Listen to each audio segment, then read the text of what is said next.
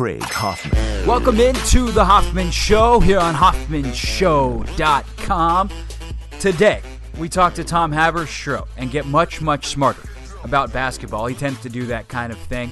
And then the other guest today is Mark Fainaru-Wada, ESPN's amazing investigative reporter, part of a duo with his brother, who has led the way in terms of reporting on concussion research in the NFL. Their latest report is damning, to say the least, to the NFL and how they apparently tried to sway science. You can't do that.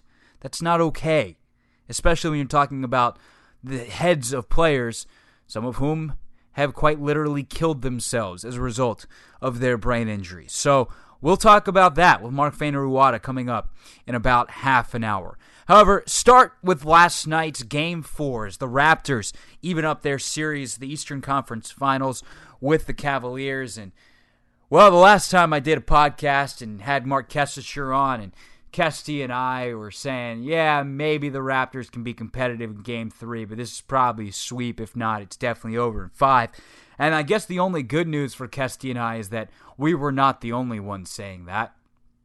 We've got lots of good company and lots of bad, because basically the entire basketball world was saying that. Outside of Toronto, there wasn't anybody going, yeah, the Raptors probably have a chance. And I'm kind of mad at myself for that, because in the back of my head, I'm going, man, there's just no way the Raptors are this bad. Like, I watched this team play this year. I watched enough games, and specifically, I watched the games between these two teams. And the Raptors played Cleveland so tough, and I talked about that a little bit, but I just didn't go for it. And in the back of my head, I'm going, Raptors are winning at least one of these games. I mean, I thought it was going to be over in 5, but I thought it would be they get Game 3, then lose a really competitive Game 4, and instead they blow Cleveland out of the water in Game 3, and they win a tight Game 4, withstanding a late comeback by the Cavaliers. They showed some mental toughness in this game that was so clearly absent in Games 1 and 2. This is impressive, man. What the Raptors have done, tie this series up. Do I think they're going to win? No. But it's not going to be a walkover. And there's no way that this should have been, because the Raptors are a good basketball team. Are they one of the best conference finalists we've seen in the last 10 years? No, probably not. But they don't stink. Like, winning 56 games is no joke. That's a lot of basketball games. And Cleveland was playing at a level that was just, we're all going, man, if they play like this, they're going to win the championship. Well, no kidding. They were playing out of their skulls. Even for a talented team, like, the best teams in the league can occasionally even play above their level. And that's what was happening to Cleveland. A really, really good championship caliber basketball team that was playing even better than we thought it was capable of. That's not sustainable. And now here we are, tied this series at 2-2. Last night was interesting in a couple of ways, and I'm looking at this more from the Cleveland perspective. Look, Toronto just played well. I don't really know what to tell you outside of they're playing hard. Lowry's flipped the switch. He's in attack mode. He's playing confidently. DeRozan is playing confidently, and they're hitting shots. And sometimes this game is that simple. They're getting good shots. They're getting rhythm shots. Even some of the long threes that Lowry's hitting, he's stepping into them. And so they're good quality shots. But for Cleveland, I want to talk about three things with Cleveland. A good LeBron, a bad LeBron, and then something Tyronn Lue said in the postgame that made me go, wait, what? First, good LeBron, which leads into bad LeBron. Good LeBron. He had 29, 9, and 6 last night. It didn't feel like he had an impact on the game at all. Like, LeBron's so freaking good that in a game where we're going, man, I just wish he'd be more aggressive and more assertive, he had 29 points, 9 rebounds, and 6 assists. When he's trying, he's still the best player in basketball. Steph Curry is the best player because at his age, he's able to produce night after night in a way that LeBron isn't. I mean, I think some of it's just boredom for LeBron, honestly, at times too. But, LeBron isn't that as good as Steph every single night of the regular season. If you ask me whose best is better, LeBron's still the best player in basketball. Like, what LeBron's capable of on any given night is still the best player in basketball. And even on every given night, LeBron is still incredibly close to Steph Curry. He's disgustingly good. And so last night, you're begging him to take over. But I think LeBron realizes that this team, the Cavaliers, is so much better when everyone is going, and that they're unbeatable when everyone is going. So he's going to try and not go into what he did last year in the NBA Finals when Love and Kyrie are out, where he's completely dominating the ball and pulling every single string. He'd rather let the system work of just moving the ball and trusting his teammates, because he knows if, up 2-1 in the series, even if it's tied at 2-2 going back to Cleveland, they're not anywhere close to a desperation mode yet. If LeBron goes into desperation mode, then maybe he goes into the survival mode that we saw in the playoffs last year, or in the finals last year, where he just goes, screw it, everything's going through me, and I'll figure it out, and I'll take this brunt. Instead, last night he plays 46 minutes, doesn't feel like he's very assertive, and still puts up 29, 9, and 6. That's gross. But at the same time, it should have been more. Late in the game specifically, they're running 1-3 pick and rolls, so meaning or 3-1 pick and rolls, where LeBron is the small forward, the 3 is handling the ball, and then Kyrie Irving sets a screen, and the Raptors were willingly switching, which seems like a really dumb idea. And sometimes they wouldn't even they would run 1-3 pick and roll with Kyrie handling LeBron screening, and then LeBron would just seal off Kyle Lowry, who was guarding Kyrie, and then post him up. And it was more in the mid post than the low post. But still, if you're LeBron James and you're clearly designing that switch, attack it. And I don't think he did it once in the last. I mean, only one shot in the last 5 minutes, and they were getting that switch routinely. Now, apparently, what the Cavs were trying to do, just based off watching, is get that switch, force a double team, and then try to get an open shot on a pass out, and then, if you have to, a ball reversal. So if LeBron would kick out to the same side and then just whip the ball around faster than the defense can rotate, then you'll live with that shot. And they got that a couple of times. But the Raptors' defense was locked in last night, and they scrambled well, and they got contests on these shots, and the Cavs shooters weren't hitting. If you're LeBron and you've got Kyle Lowry, quit waiting for the double team. Because it wasn't immediate. It wasn't immediately on the pass. They're rushing the double team and going into scramble mode. Because they were waiting for LeBron to take a dribble or on the catch, or just where it's not that he's got to give it up immediately. He had room to operate if he just went. The Raptors weren't in some overworked rush. They were able to kind of defensively be in rhythm. And so, if you're LeBron, you've got to realize that, and you've got to just freaking go, man. And so for as great as LeBron is to go 29, 9, and 6, it should have been more, and his team needed more last night, and they needed him to attack. But obviously, when you're looking at the blame pie of last night, it's hard to put a ton on LeBron because he was creating open looks for his teammates all night long, and they weren't hitting. That includes Kyrie Irving, who was abysmal in the first half. He was better in the second half, but he got torched defensively by Kyle Lowry all night long. It's what I thought would happen in this series. I thought Lowry would be able to play Irving basically to a stalemate, if not play him off the freaking floor. He was wrecking Kyrie Irving. And then there's Kevin Love. Max player who can't find the floor in the fourth quarter. And when asked about it after the game, this is what Tyronn Lue said. I thought Channing came in and gave us a great lift when we were down. And like I said, like last game, it just, to try to put Kevin back in with 4 minutes to go in the fourth quarter, and, in a hostile game, hostile environment, it's not fair to him. So Channing gave us a great lift off the bench, and we just kind of rolled with it. So let's rewind back to Game 3. Why didn't Kevin Love play in the fourth quarter? Kevin missed some shots early. Wasn't having anything to do with the fourth quarter. Channing started the fourth quarter, and it's just the way the flow of the game was going. And I didn't think it was fair to get him back in, with 5 minutes to go in the game when he's been sitting for so long. So it wasn't anything he did wrong. It was just, I don't think it was fair to put him back in that situation. What I think is happening here is Tyronn Lue is protecting Kevin Love. What he really is thinking is that he can't afford to have Kevin Love and his poor defense on the floor in the fourth quarter. Because if not, Ty Lue is admitting to being a dunce of a head coach. And I don't think Ty Lue, as inexperienced as he is a dunce of a head coach. I think that if you're going, I don't think it's fair to Kevin to come in cold with 4 or 5 minutes left in a ball game, that you should get him in earlier. He's a max player. Get your guy in. Come on. It's not that simple because Ty Lue doesn't want Kevin Love in. That's the point.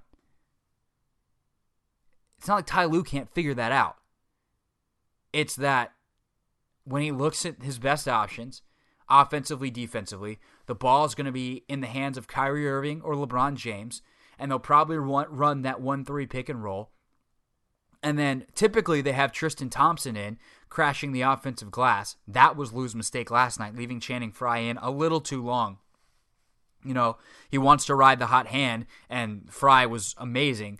But in the end, they get burned on the rebounding end, and Lue probably should have gone back to Thompson earlier. Easier to say in hindsight. I wasn't saying it at the time, so I'm not going to kill him for it. But in hindsight, clearly that's the decision he would have made. But either way, Frye was a better offensive option. Thompson's a better defensive and rebounding option. Love doesn't fit. That can't happen for a max guy. It's pretty easy to see right through that. And also, I mean, the way Lue said it, though, is really interesting. It's not fair to put Kevin back in with 5 minutes left in a hostile game in a hostile environment. Makes it sound like Love's mentally weak and can't handle it. Maybe he can't. Is that what Lue's trying to say? He's trying to sneak it by us? Like, if this game was at home, maybe I put Kevin back in. Is that what he's trying to say? Whatever it is, the reasoning's not good enough if you're Tyronn Lue, if you're telling the truth. That's on you as a coach. Get it figured out. Tell Kevin with 7 minutes left to go get on the bike and stay loose. So you're going to put him back in with 4 minutes left. Or put him in with 6 minutes left. Or play him an earlier part of the fourth quarter and sit him for the final couple of minutes. And to me, even if Love can't handle that situation or isn't your best option in the final 5 minutes when the game slows down, whatever, and you need your best defensive lineup out there, fine, play him earlier in the fourth quarter. That is a coaching mistake in my mind by Ty Lue. But what Ty Lue's saying screams cover up to me, which is interesting for a guy who Cleveland just signed up for 5 years. And if they don't win the finals, will certainly be a subject to trade rumors this summer. Let's talk more hoops now with this guy. They're putting the basketball in the hands of the best player. James on the attack. Almost nobody on the planet can do the things with a basketball that LeBron James can. High speed inside. NBA defenses tend to assume no one can pass all the way across the floor. Too many defenders. Too much distance. But LeBron has set up 55 corner threes while passing from the opposite side of the court this season alone. It's a crazy difficult pass that he executed multiple times this postseason, including the dagger three from Channing Frye to clinch the Eastern Conference semis. Gorgeous look from LeBron James. And this screaming bullet to Richard Jefferson. That's a special play. And that laser to Kevin Love. Kevin Love off the pitch. LeBron's teammates are so open that they make the bucket 62.7% of the time they get one of these dimes. Bottom line, defenses have to recalibrate their help tendencies to account for LeBron's attack, because he is willing and able to pass to the far corner from just about anywhere. Terrific pass. Another assist for LeBron James. How about that pass? For True Hoop TV, I'm Tom Haberstroh. And Tom Haberstroh joins me now, ESPN.com, True Hoop TV. He also has a piece on Russell Westbrook's passing that is up right now on ESPN.com. You can also see those videos, I believe, Tom, on The Jump, right, with Rachel Nichols? Yeah, on The Jump, on SportsCenter. We've been really, really lucky that this medium of telling stories, numbers, it's really caught hold. So I'm really, really excited. Rachel's been a huge fan of the True TV product and as long as she's asking, Craig, like, I'm just going to keep making them, because if Rachel signs off, I mean, I must be doing something right. Yeah, no, that is high praise for sure. That is praise that you want, is that of Rachel Nichols. Just real quickly on those videos, and I mean, you do obviously a ton of things. Almost everything you do is with numbers, and stuff you don't do with numbers is with science, making you much smarter than me. But when you look into like a numbers piece, whether it's for a full fleshed out written piece or a 1 minute video like that, how do you decide what numbers you're going to dive into in research? Well, it kind of jumps out. It's no different than a scout watching a game, and you're noticing something that jumps out, whether it's a guy making a move or a guy, rebounding at an extraordinary rate and just having a lot better intuition on how to get the ball. And those things stand out. And no different is it for me in a spreadsheet, looking at numbers and saying, wow, that is interesting, or I just learned something there. And the interesting thing, we have this new SportView database where we can take a deep dive into all sorts of advanced analytics, which is just a fancy way of saying a new set of numbers that we never had before. And one of the things that makes me love my job so much is that I feel like I'm discovering something every day. And I want to teach the world about it. I want to teach the basketball world about this really cool finding. So with the LeBron James thing, I'm watching the game. And I've been watching LeBron for many, many years. I covered him here in Miami. And this cross-court pass thing, I remember watching and being like, I wonder if he does that more than anybody else. So I pulled up this tool, and sure enough, he has 55 cross-court passes to shooters in the corners, and it's more than any player in the NBA. And then you have this little link in the table that says watch a video. And that's the key here, Craig, is like, when I find these numbers, it works in both directions. I'll see it on the TV in the game, and then I'll go to my database. But other times, I'll see a number, and I don't quite believe it. And then I'll click on that link, watch the link, and it'll pull up magically. It's just like one of the most amazing things about technology is I can see a number and then watch it come to life. And I watch a highlight reel of all the passes that LeBron makes, and then it becomes real. And then it's like, okay, when people hear stats, when people read my stuff, it often doesn't feel real. And that's what we're trying to do with this True Hoops TV series, where we find a number that tells a story that comes alive and just becomes much more vibrant with highlights. And that's what we're trying to do with LeBron and then Russell Westbrook, and we have a new one coming out today, which hopefully, Rachel loves. Yeah, no, everything that you guys have done so far is great. But as you just said, you don't need me to tell you that because Rachel Nichols has told you that.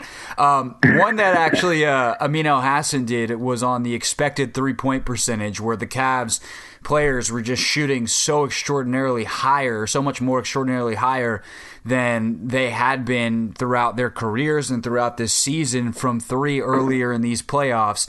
So with that context of realizing that the three-point shooting was coming down, are you as surprised as everyone else that Toronto is back in this series 2-2? I mean, I think that we expected the shooting to come down, but not necessarily the series to even up. Right. So we talk about this all the time, Craig. Like people who cover the game, the commentator Charles Barkley, Tim Legler, whoever it is, the commentators always talk about how it's a make or miss league. And what they're really saying, Craig, is that sometimes you just get lucky. You know, sometimes a shot goes in and you play great defense and you lose the game because of that lucky shot that went in. And what Amin did, which is what is really, really cool about this new data, is that the shots that were going in weren't better shots. If you're asking yourself, is this sustainable, you might say, okay, well, the shots that LeBron is creating for others is actually a much higher percentage shot than they did previously in the season. And so, yes, it is sustainable because something that they're doing is getting better looks, and it's not just luck.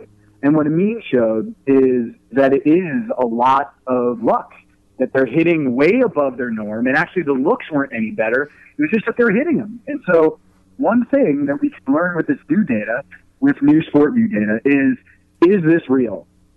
Is what we're seeing sustainable? And that was the big question after the two games was what we're seeing, that just lighting the nets on fire. Is that going to continue?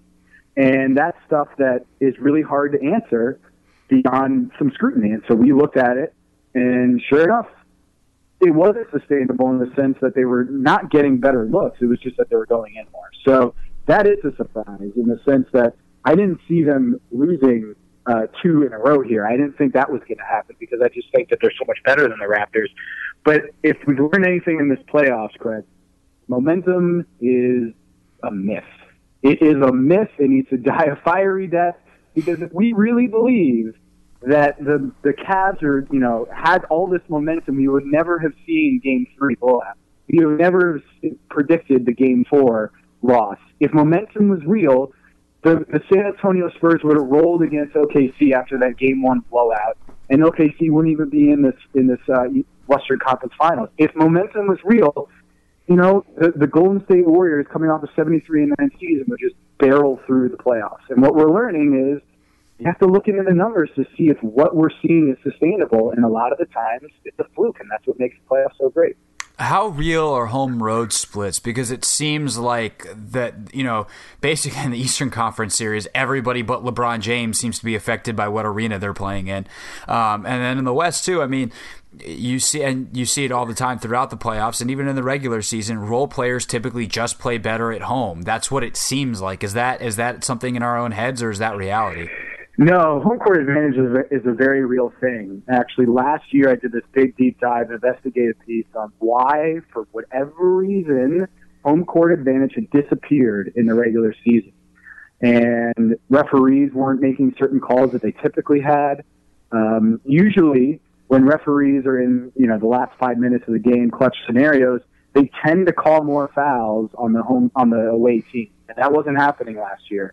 But so far this year, the home court advantage is very real, and it's happening, and it's a very real thing. And there are a few reasons for that. One, people like sleeping in their own bed. I don't know about you, Craig, but I have a tougher time sleeping on the road. I like my bed that I have here in Miami. It's very comfy. I have the right pillows. I have the right blankets. And some people they can't sleep in hotels. And that's a very real thing that home court advantage captures. And also referees typically favor they're human, and they typically favor the away home team. And in general, just like playing in front of a crowd, it affects you. It affects you in ways that we really can't really explain through science. But yes, home court advantage is a very real thing for a variety of reasons. And despite last year kind of disappearing for a while, it's back. Have you ever seen anything quite like Kyle Lowry's fluctuation in these playoffs? I mean, his down was multiple playoffs the past couple of years, and then finally seemed to figure it out. Then it seemed to get away from him again. And the last two games, he's been incredible. Have you ever, whether there's statistical things behind it that you've already dived into, or just from your own basketball memory, can you remember something like the ups and downs of Kyle Lowry? It's a great question. I can't really think of it because, typically we see Kevin Durant in the finals, LeBron James. These guys are metronomes. And as far as in 2011 when LeBron James wasn't playing well, he was just consistently not good. And it wasn't just this huge, variance like we're seeing with Kyle Lowry. But I think one of the things, Craig, that I'm getting myself more fluent in is mental health and mental effect on performance. And I think what you're seeing with Kyle Lowry is that he had to quote unquote decompress, which is just another way of saying he was stressed out. He kind of lost it a little bit. Yeah. And that is something that probably gets a lot more ridicule than he deserves, but it's also an important lesson in how important it is to get your mind right before you go out there. And if we're learning anything about Hack-a-Shaq and all these things, it's that your mental disposition or your mental confidence, if you're having a lot of stress in your life behind closed doors that we don't know about, maybe Kyle Lowry is dealing with something at home that we just don't know about that would cause these wild fluctuations. I can't think of anything off the top of my head where a guy would go 0 for 7 in a game, shoot 1 for 15, and then come out and drop 35 points. And then go right back down. So, no, the Kyle Lowry thing makes this series so much more interesting because he's such a good shot maker. He can look so great on one possession, and on the next, he just looks like he doesn't know how to play. Yeah, and it's great to see him playing like this, too. I mean, he had a couple games against Cleveland in the regular season where he looked exactly like he did last night, and to see him back at this level has been a lot of fun.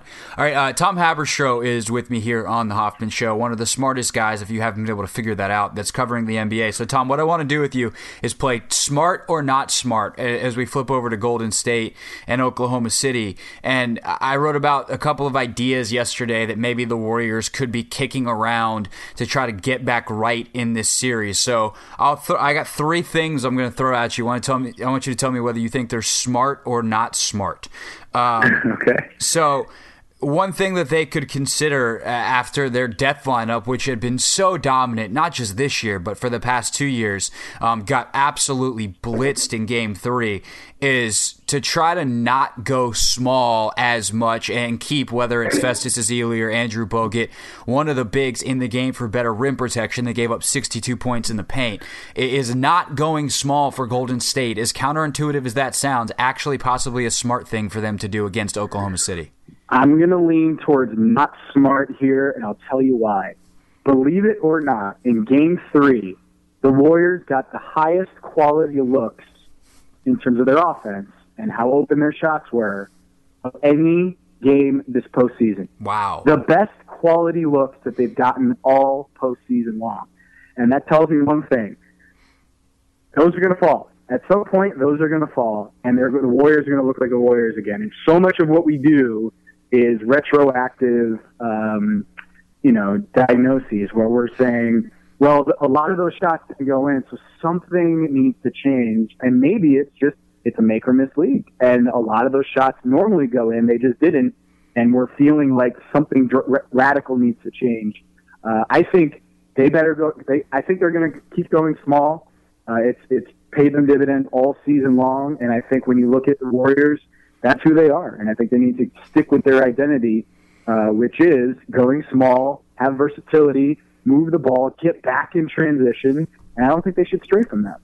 All right, I'm going to guess you'll say not smart to this one, too. And I think I would, too, but at least it makes sense on some rational level.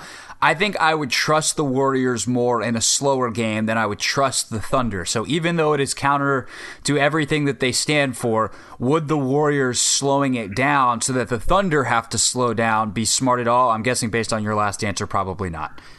Actually, you know what? I think that's smart. I think because of the ball movement, that ball finds energy. And I think when you get stuck in a half-court game, that ball movement is so key to get open shots. And so I think, yes, Golden State, they are better when they're in transition. But I think in terms of advantages, I think they're much better than the OKC Thunder are at that half-court offense, if that makes any sense. They're better at half-court offense than OKC than they are better at transition game than OKC. So it's just a little bit of game theory, a little bit of a chess match here. But I do think their ball movement in the half court, if they commit to it, they're going to be better off in the half court than OKC. So I do think there is some intelligence in what you said. Not everything you're going to stick crack here is not smart. I promise. I would hope not. And see, that's the one that actually, it makes sense to me that because I would trust not only that, but defensively too. I trust that Golden State's half-court offense is going to make less mistakes than Oklahoma City's half-court defense. And the same is true on the other end. If Oklahoma City has to run offense in the half-court, I trust Golden State to execute defensively. But it's just so it's one of those things where if you're Steve Kerr, are you considering throwing away your identity and losing your team because you all of a sudden are going away from the style that got you 73 wins? Well, I think if you can convince the team that your identity is moving the ball and quick decisions, you can play with pace. And Eric Spoelstra talks about this a lot in Miami. You can play with pace in the horizontal direction, not necessarily the vertical direction. So what I mean by that is you don't have to run up and down the floor to play with pace. But like the Spurs did in 2014, which is you get up the floor, move the ball, and by the time the third pass happens, the defense's head is spinning because of the pace of those movements, and you get open shots. And I think you can play to your identity in the half court, that kind of, the ball finds energy, that idea. That is the Warriors' identity. I think they can do that in the half court. All right, last one. Keeping a bigger defender on Russell Westbrook the entire game, not even messing around with Steph Curry on him in an effort to keep him in front, keep a defender in front of him and have to take jump shots if he's going to try to shoot. And then obviously you can probably talk to how that would affect his passing as well with the research that you've done on that. Keeping a bigger defender and even maybe putting an Andre Iguodala on Russell Westbrook. Smart or not smart?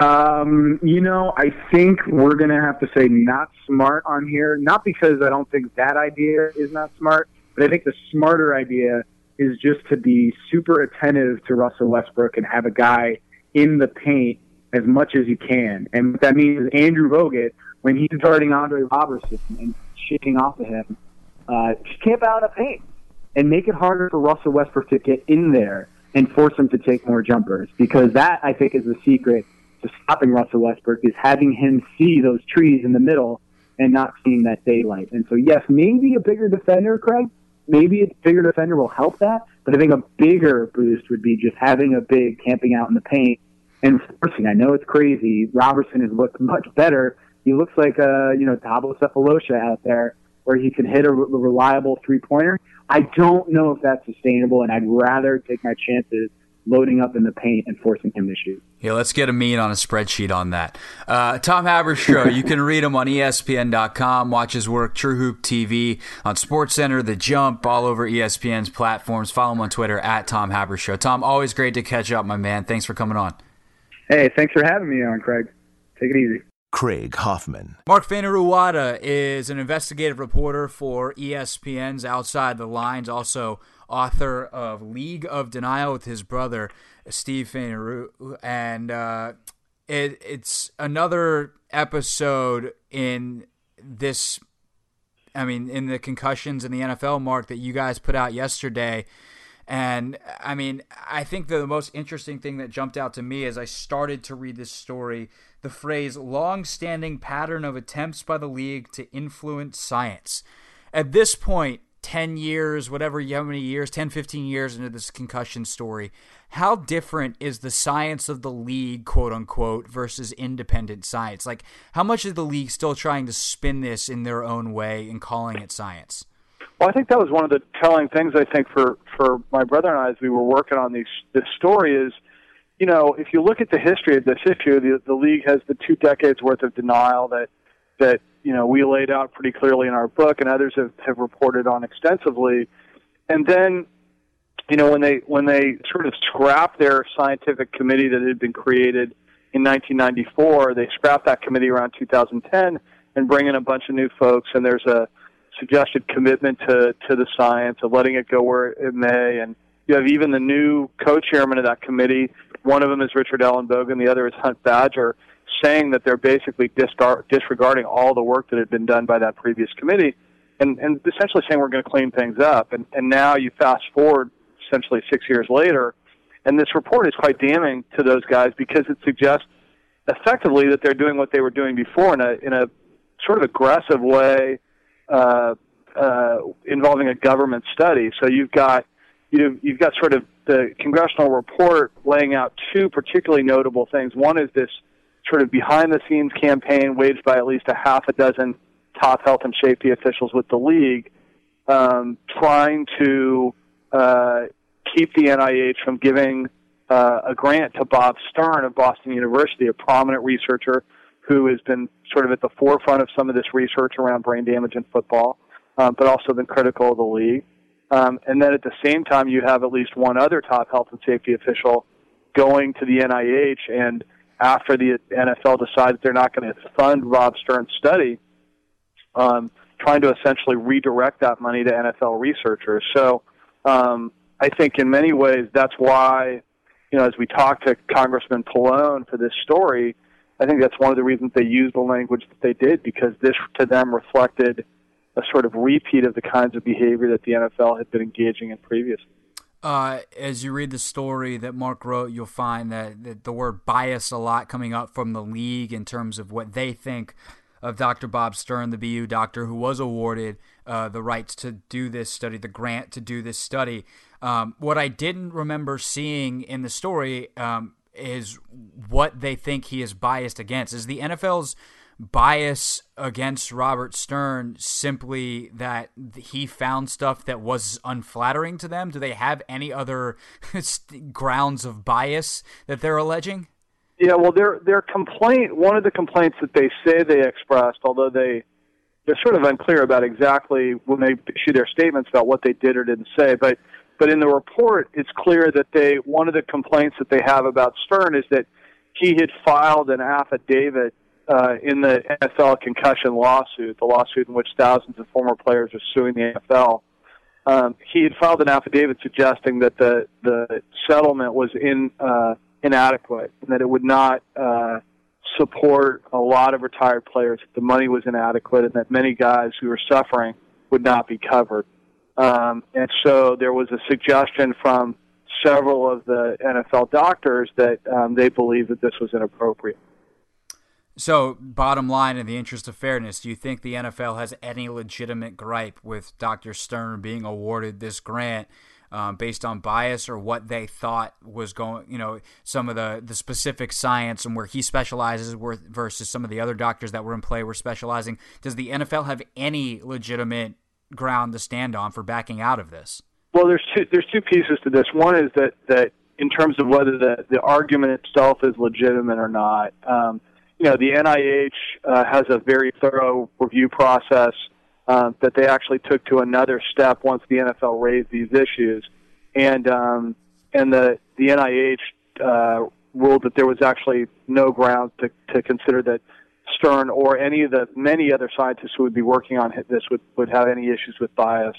But the larger piece of this from the congressional investigative standpoint is the suggestion that the NFL's behavior in this was inappropriate, that the route in which they took to go this way was problematic on several fronts. One, when they gave $30 million to the NIH in 2012, they said their gift was unrestricted. They signed a contract with the NIH which specifically laid out the terms in which the deal would play out. And one of those terms which was quite important to the NIH because it's part of their policies, is that there would be no influence by the donor, in this case the NFL, that the people who would be determining who's doing the research would be the NIH. And in fact, we used a quote in our TV piece from Roger Goodell, a commissioner, saying, look, of course you don't tell the NIH how to do the research, you just let them do what they're going to do. These are the best scientists in the world. But in fact, the report lays out how the NFL did exactly the opposite of that.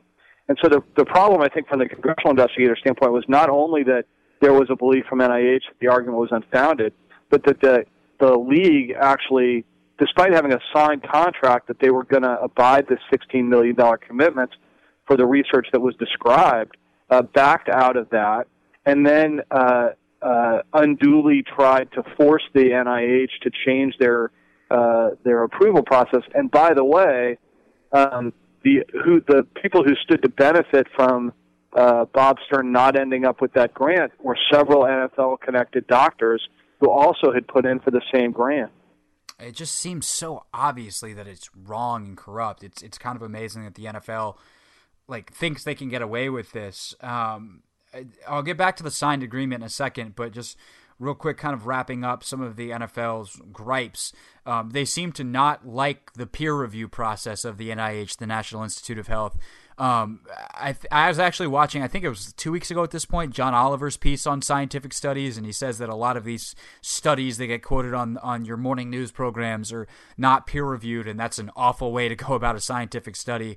And so the peer review nature of scientific studies has kind of been under scrutiny, I guess, lately with that. And something the NIH, when they're going to do a study at the government level, is very, very in favor of and is an essential part of their process that the NFL doesn't like. Why is the NFL so against this incredibly important part of the scientific process? Well, I don't know that it's funny, I saw that Oliver piece the other day, and it was pretty powerful. I don't know that I don't know that the NFL's complaint so much is that they don't like the NIH's process. I think they just didn't like that they came up with Stern. At least that's how it reads in the congressional report, and that's how our reporting plays out. Roger Goodell's on the record saying, you don't challenge the NIH. This is the best scientists in the world, and we're going to let them go through the process and decide who needs to get awarded money. And this is a rigorous process. I think the NFL's contention is that they went through appropriate channels to raise questions about Stern. The congressional report did not agree with that. The NIH did not agree with that, and I guess it's up to everybody to decide who they want to believe on that front. In terms of that signed agreement, the NFL had pledged $16 million to this and has not paid it. And it seems like, based on your reporting, the way I read it in this congressional report, that they don't plan on paying it. But there was a signed contract. Is there any legal recourse against the NFL for that? I don't imagine that anybody's raising. I haven't heard that anybody's raising sort of legal questions about it. I think, the NIH's hope, and some of the emails, we did report on this. It's sort of down in the bottom of the report, and it's another sort of piece we didn't get into. But the NIH wants to move forward. The NFL has not said they haven't given an indication that they're not going to honor the rest of the money. $12 million of their $30 million has been spent on research, and there were email exchanges between the NIH and the NFL about moving forward with next studies and what would be done. It's just a weird thing. I don't think the NIH really, based on the email, they know what to make of this, because one of the NFL's complaints and emails was, we really think we need a longitudinal study that's going to determine the prevalence of this disease. And so that's what we're looking for. That's what we should spend this next $16 million on. And the NIH is like, I don't understand what you guys are talking about. This is the study you agreed to. This is the longitudinal study we all talked about. So I think there's some confusion there, whether it's for what reason, I don't think, I wouldn't speculate. The NIH in one of its emails suggested that the next research should be around youth. Whether the NFL seemed to balk at that, at least because they wanted a longitudinal study. So I think there's ongoing negotiations around what's going to happen with that money, but I don't think the NIH has decided yet how it's going to spend it. An interesting quote around that same point, the piece at the bottom there, from Congressman Pallone said, basically about the league, when you catch them doing something wrong, that's when they start to change. So with that in mind, and kind of what you just said, I know you said you don't want to speculate too much, but if you had to give your best guess of what you think happens with the league, the study, and the $16 million, now that this is all out in the public, do you think that changes anything and this eventually goes forward the way the NIH wants it to? I mean, you would imagine so, but I think it's anybody's guess. I don't think people anticipated, the NIH, I think, while they weren't completely shocked by what happened, I think that they, there's a statement from one of the top NIH officials saying this was unprecedented. He'd never had an experience like this with a donor trying to influence a study. So, what happens moving forward, I don't think anybody knows. But, as I said, there's been no suggestion that the league is not going to honor its commitment. I think now the question is going to be, how does that other, there's $18 million left essentially of the $30 million. How does that other $18 million get spent? When does it get spent? Is there agreement? And then what happens as the grant process moves forward if there's a group that gets awarded that the league has issues with? Last question for you, Mark. When you put out a report like this, do you and Steve hear from players, and what are they saying? We didn't. I saw a lot of responses from players on Twitter who are appreciative of the work and or, more pointedly raising questions about the league. I think that's what you see repeatedly. Either on our network, there was a lot of hostility and criticism of the league, both from players and coaches, and former coaches. But I haven't seen anything in this particular. We'll get emails occasionally from players who are appreciative of the stories. But I think most pointedly, and what's most interesting, is seeing players going public and talking about their concerns about what this means and saying they just want true answers. And I think that's really what the reality is at this point. Players just want the answers. They're going to make the judgments they want to make, but they just want to know very directly what to expect. And I think there's clearly, because of what's happened over decades and then there's clearly some trust issues. Yeah, as there should be with what's happened. The work is spectacular. You can read it on ESPN.com, and the accompanying TV piece was very good as well. I'll put a link to it on the bottom of the site here, HoffmanShow.com, below the podcast. Mark, always appreciate it. Good to catch up, and you and Steve keep putting out the good work that you are, and hopefully we'll find some truth here shortly down the road, and the NFL will figure out what they're going to do with this study and can keep moving forward and protect the players. Thanks so much, Craig. I really appreciate you having me on, and it's really my pleasure anytime. Call it a wrap. Call it a wrap today with really what will probably turn into some level of a rant. It's one of my favorite rants, and favorite in terms of how often I have to come back to it. Not favorite in that I have to come back to it. Charges in the NBA, and I've written about this. I wrote about this extensively a couple weeks ago. It's not just in the NBA. It's in basketball in general. Drive me insane because people don't understand how they work. And really, I'm going to rephrase here, and maybe, just maybe, some people will learn something by listening to this. And I'm not even really going to reference the rules as much as coaching points when it comes to basketball. And instead of charges, let's talk about defensive positioning, how it's taught, and how that then goes into the rules. Because last night, the key play that everyone wanted to talk about this on was the Bismack Biyombo block on LeBron James that was correctly called a foul late in the first half. James goes up for an alley-oop on a beautiful backdoor cut, and Biyombo, to his credit, man, he made a heck of an attempt. Comes out of nowhere, flies in, meets James at the summit, gets all ball at the top, and their bodies crash into each other, and that is why it's a foul. It's not a hard call for an official at all. In that particular situation, as Biyombo jumps into James, he's got to not make contact with the body at all, get the ball clearly first before any body contact happens, which didn't happen. Body contact actually came first. It wasn't even close. And then the only other way around that is if there is body contact to not have a foul on Biyombo is if he's stationary and then jumps straight up with verticality. Why that exists is this about defensive positioning. I can sum up all of the problems and fix all of the problems everybody has understanding what is a charge and not in basketball with this simple concept. Defense in basketball is about getting there first. Not in a race, but stationary. It's not a race to a spot, because that's not fast enough for a defense. You need to be there first so that when an offensive player is there, like, you need to have a house built. You don't need to buy the land. Like, you need to have your house built. You need to be standing there stationary, ready to do something.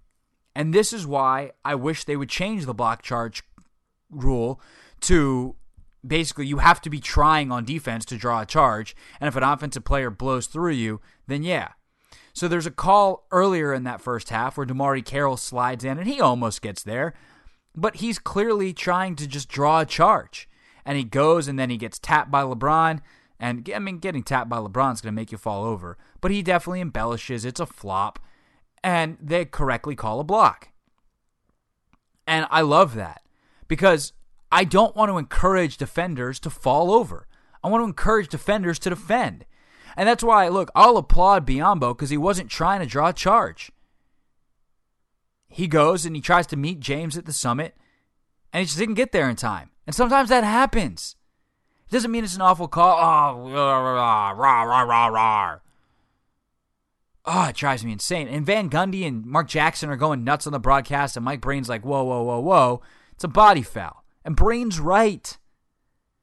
And if Jeff Van Gundy is coaching Bismack Biyombo in film session, he's saying, don't be late. That's the solution. Don't be late to your spot. The best defenders in basketball, and I was listening to JJ Redick's podcast yesterday, and he had Stan Van Gundy on, and it was great. Highly recommend listening.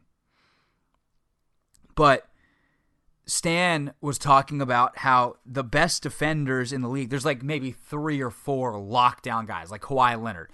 Okay, you put him on an island, he can shut down someone. But really what you're looking for in great defenders in the NBA, and what makes a great defender, is understanding positioning and getting there in time. And a guy like J.J. Redick, while you're not going to necessarily want him against a premier offensive player in an ISO situation, J.J. gets to his spots. And it's something he learned from Stan while they were both in Orlando. It's why those Orlando teams were really good defensively. They had veteran guys, or in like Redick's case, a younger guy who just learned quickly that you got to be in your spots. And Stan was talking about his current team in Detroit, where a guy like Contavious Caldwell-Pope or Stanley Johnson, who just finished up his rookie year, they're pretty good on an island, but they're late all the time in rotations. And he was talking about Stanley Johnson in particular, a kid who's 19 years old, who, while, again, a great one-on-one defender, hurt their team defensively because he just wasn't in the right spots fast enough. And that causes problems in the NBA because your defense has to work on a string. Everyone's got to be in their spots. And so last night on this play, it's a pick and roll, high. James rolls to the basket. He was the screener. And Biyombo comes over late as a help defender, and they meet in the air. And you can't do that. If Biyombo had been able to fly by LeBron and knock the ball out cleanly, then yeah, that's not a foul. It's a clean block. But that's not what happened. And this happens way too much in the NBA. And when you're trying to judge whether it's a block or a charge, you should look who was there established first. And if the answer is not clearly the defensive player, then it's a block. The offensive player can be moving, and if they kind of move into each other, that means it's a defensive foul. That's how that works. You've got to be there in a way to defend. And it doesn't necessarily have to be completely stationary for the defender, but you've got to be in a legal guarding position. And in the air, moving forward, jumping into someone like Biyombo was, isn't a legal guarding position. Sliding and then falling over, like DeMar Carroll did, is not a legal guarding position. In your stance, moving to a spot, you get there first, and you're trying to play defense, keep a guy in front, or go for a swipe on a steal, or go for a block, and just getting plowed through, yeah, that's an offensive foul. Think of it that way. An offensive foul, something the offensive player has to do illegally in terms of contact. Last thing I want to talk about real quick, an idea that spawned from a text exchange I was having, or text and tweet exchange I was having last night with Chris Kroger from WFNZ down in Charlotte, previous Hoffman Show guest. And Chris tweeted that Kevin Love hasn't done anything to earn the name of star or the title of star. And I somewhat disagree on that. Some of the numbers he put up early in his career were pretty astonishing numbers. I mean, he had 20 and 15 in one season and 26 and 13 in another. Like, those are pretty amazing numbers, even if they're on a bad team. And Chris was saying, well, you know, the rebounding stats and some of the point stats, they may be a little inflated. And he had teammates that maybe thought he was inflating his stats at their expense, and that is certainly valid criticism, and I think that happens in the NBA a lot more than we'd like to think it does. But Kevin Love's a really good basketball player. But as we talked about off the top in the first segment, defensively, he's not good. And defensively, Kyrie Irving is really not good at times. Like, abysmal at times, and Kyle Lowry's taking advantage of that quite nicely in these last couple of games. But we were kind of talking about that and some of the other big threes that have been assembled, LeBron, Wade, and Bosh in Miami, you know, Duncan, Parker, Ginobili. The Lakers had their big threes with Kobe, Powell, and either Bynum or Lamar Odom. You know, depending on the year when they were really good. Obviously, the Celtics' big three back in 2008 that won the title. So, like, all these different big threes, and we said that this one is probably the worst. And Kyrie, and it's because of Kyrie and Love. Kyrie is the most incomplete second banana. Guys like Wade, you know, Parker in his prime. Obviously, Paul Pierce, if you're saying KG was the one in that big three. You know, they were two-way players.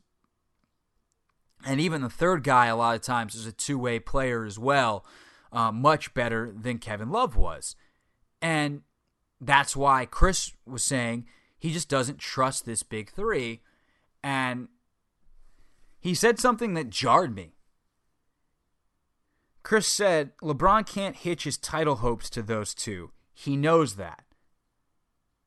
The irony in that statement is astounding because That's exactly what LeBron James did in leaving Miami to go back to Cleveland and then demanding the trade for Kevin Love.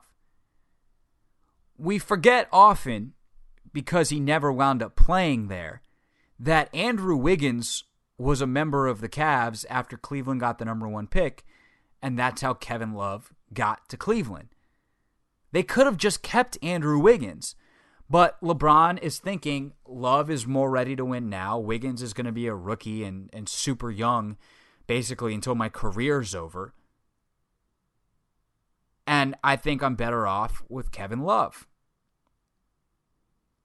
I still don't think that was the right move. I said it at the time. I think they were better off keeping Andrew Wiggins and LeBron, teaching him the ways of the league, basically, and just turning him into a defensive monster. It would have taken so much defensive pressure off of LeBron. But instead, they make the move for Love, and here we are. And LeBron's got to, at least at times, be thinking, man, I don't know if I can trust this dude. I don't want to overreact because Kevin Love's still really good. And up until the last 2 games in these playoffs, he's been spectacular. He's a really, really talented rebounder, and that has some value on the defensive end. Offensively, he can do things that most guys his size can't do. He's got to hit shots, and he's not going to be this bad the rest of the series. He's been awful the last 2 games. But in terms of playing championship-level basketball on both ends of the floor, I think there's got to be times when LeBron goes, man, I wonder if that's the right guy. And obviously it'll be interesting after the season if the Cavs as an organization go, I don't know if that's the right guy. And they make some moves if they don't win the title in LeBron's year 2. All right, thanks to Mark Fainaru-Wada and Tom Haberstroh for joining me. Thank you, as always, for listening. Subscribe on iTunes with the button to the right if you're listening on the blog. If you're already listening on iTunes, thanks very much. This is The Hoffman Show. I'm Craig Hoffman. Thanks for listening. Goodbye.